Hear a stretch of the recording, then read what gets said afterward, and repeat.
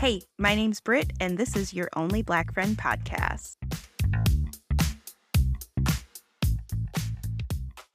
I don't know about y'all, but last week sucked. Between the war with Russia and Ukraine to Texas and Florida trying to pass ridiculous laws to put trans youth in danger, this last week has not been good. At least not for me. Going through a lot of different emotions, trying to make sense of everything that's happening, and it seems to be happening so quickly. I just wanted to acknowledge to everyone that if you're not doing okay, it's okay.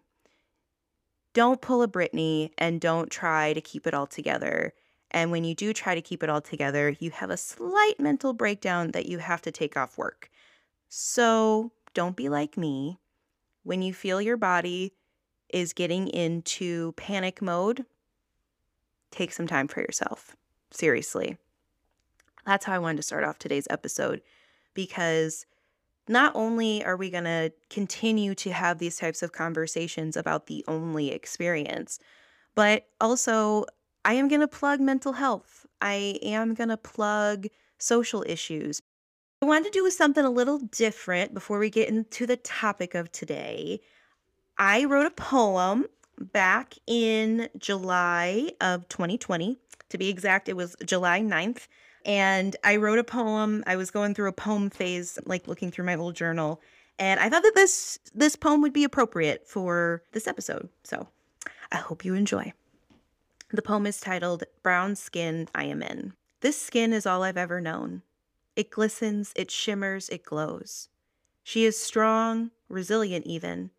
Scars upon scars of mental, emotional, and physical pain. But the brown skin I am in is so much more than that. It's an extension of myself, sharing to the world who I am without even opening my mouth. This skin has been through some shit. Not wanting to sit down and not wanting to give in. This is the skin I'm in and forever will be. This skin has stories that long to be heard, understood, and celebrated. My brown skin is all I've ever known, and I love the skin that I'm in. So a couple weeks ago at work, we held an intersectional conversation between the LGBTQIA plus employee resource group and the African American employee resource group about visible and invisible identities. And mainly the conversation was around how being a person of color usually trumps any other identities that you have, because that's what people see first. They see the color of your skin. And it was a really interesting conversation, and it went a lot of different directions, which I really liked. But I just wanted to take a moment to talk about my experience of having a very visible identity or being Black. I know in past episodes, I've talked about different experiences that I've had and different moments in my life where I felt like an only, but I never have truly actually sat down with all of you to tell you my story. And granted, I know throughout time we will continue to hear parts of it. Don't you worry about that. But I just wanted to kind of take a minute and talk about what it feels like for me to be Black and what that means to me. On a good day, powerful, beautiful, confident, amazing, a goddess.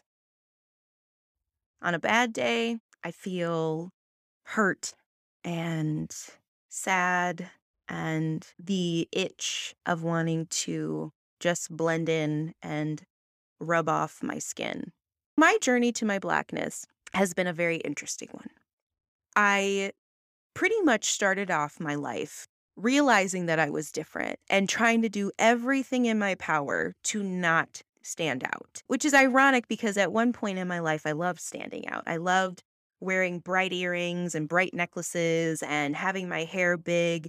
And then I realized that when you put out your authentic self or the self that you want to present to others because you feel comfortable in it, they don't always feel comfortable in it. And for whatever reason, it was like seeing a Black person be in themselves, at least where I went to school, was not okay.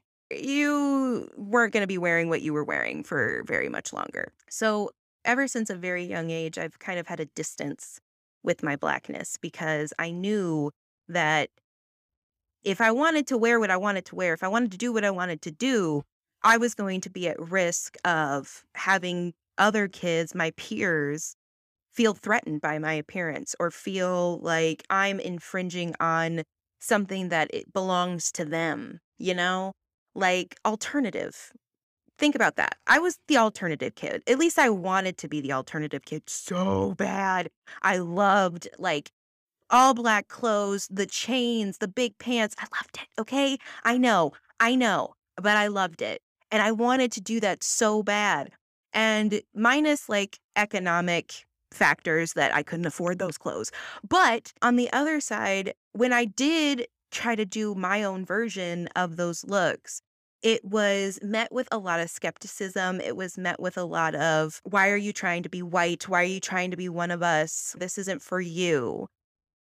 That's so isolating. I know I've said it before. We talk about the isolating effects, but when you have kids who you look up to or who you feel are your friends telling you that you can't do something, you can't wear that, you can't do that because you're not white, it really kind of messes with you. Like I kind of felt like being black was an inconvenience. It got in the way of a lot of things that I wanted to do.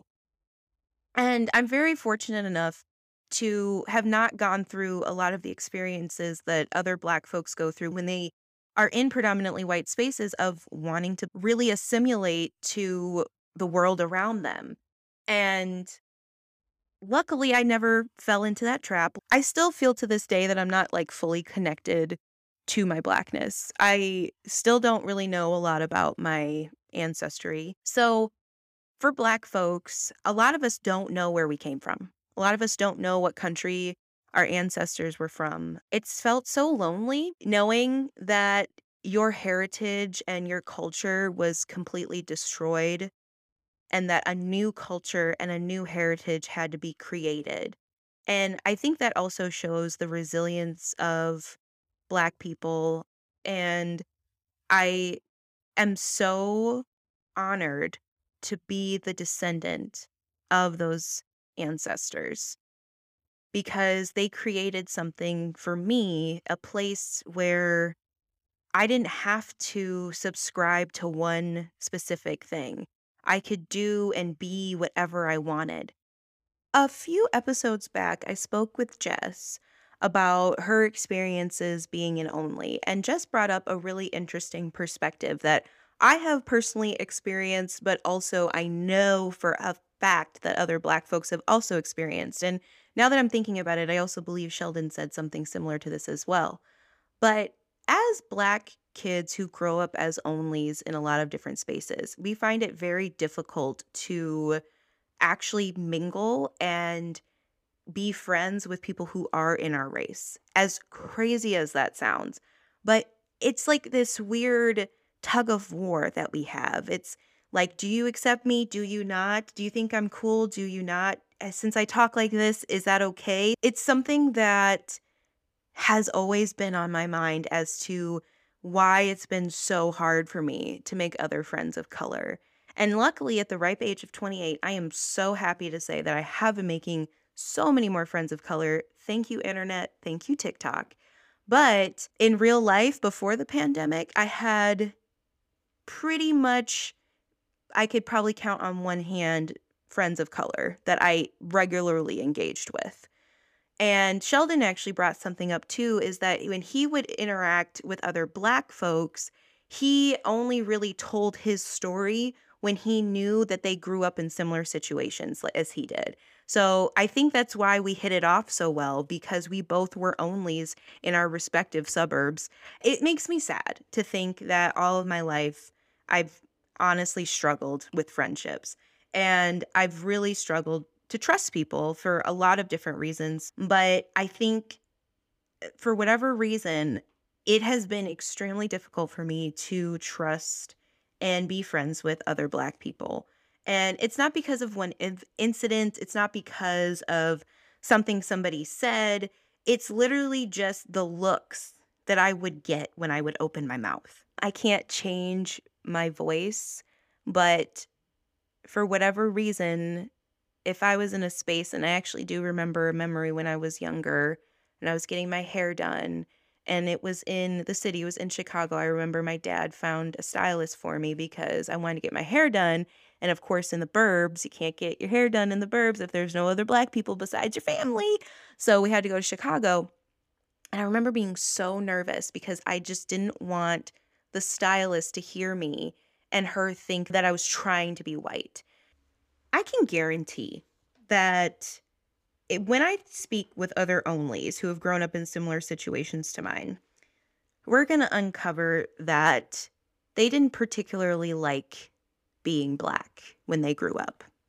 And personally, I believe that they probably thought this because of being harassed and bullied and knowing that their skin was a target.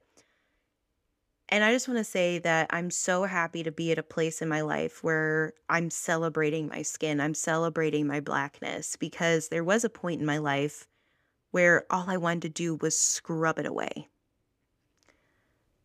And that's really hard to think about, right? Like, especially when you're a kid and knowing that you're in this body, you're in this skin suit, and for whatever reason, all the people who you want to like you don't like you because of that one thing that you can't change. It doesn't matter how nice you are. It doesn't matter how smart you are. It doesn't matter how funny you are. People will always see your black skin first. They see that first before they even see that I'm a woman. I'm happy to be at this place. I'm happy to love myself, love my body the way that it is, which, honey, let me just tell you, it took me a long time to get there too. But to see my skin and to see other melanated people live in their blackness and feel proud to be black and be proud to show off their beautiful skin, because I never felt like that. I never felt like that up until recently. Fun fact, I live in Chicago, and the only reason why I wanted to get this apartment was because it had a balcony. And unfortunately, last spring, they shut off the balcony. But before they shut off the balcony, due to like structural issues, I would sit outside almost every day in the sun and I would just look at my skin. And I would just look at it glisten and I would look at it shine. And I was just so amazed that all of those years of hating the way my skin looked and how it felt and what it represented, to be at a place where I loved every inch of my body and I loved every inch of brown that I could see. That takes a lot of healing, you know? It's never going to happen overnight. But that was one of my favorite things to do, is to just sit outside and just watch myself glow. Being black and being black in a predominantly white area and being in predominantly white spaces your whole life, you don't really get to have the chance to love your blackness and outwardly be black, if that makes sense. The people who are black who are listening to this will understand.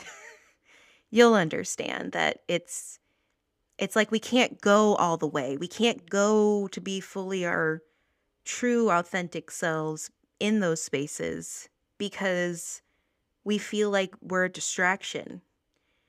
And we don't want to be a distraction. We just want to be there, keep our head down, get the work done, do whatever we need to do. And it's so hard to keep up that persona for so long and not get burnt out from it, you know? And honestly, I do think that that's why I got burnt out so bad from my last job, because I was in a space where it was predominantly white folks. And as much as I love those white people with all of my damn heart, it was exhausting to keep up a clean persona of who I was, or at least what I thought was a clean persona of who I was, because I didn't want the negative comments. I didn't want people to make fun of me. I didn't want the, oh, are you from the city? Have you ever gotten your hair braided before? Do you know how to twerk? Do you know how to do the Dougie? That's the one. I don't know how to Dougie. And if any other white person comes to me and they say, Britt, can you Dougie? No, no, I cannot. And I will not because I don't, I have too many early 2000s dances in my head. The Dougie was the one that came too late and I'm not going to keep it in there. My blackness is mine and it can only be defined by me. And my blackness is unique because my blackness encompasses not only my culture and my people, but all of the experiences and the things that I had to go through to be where I am today.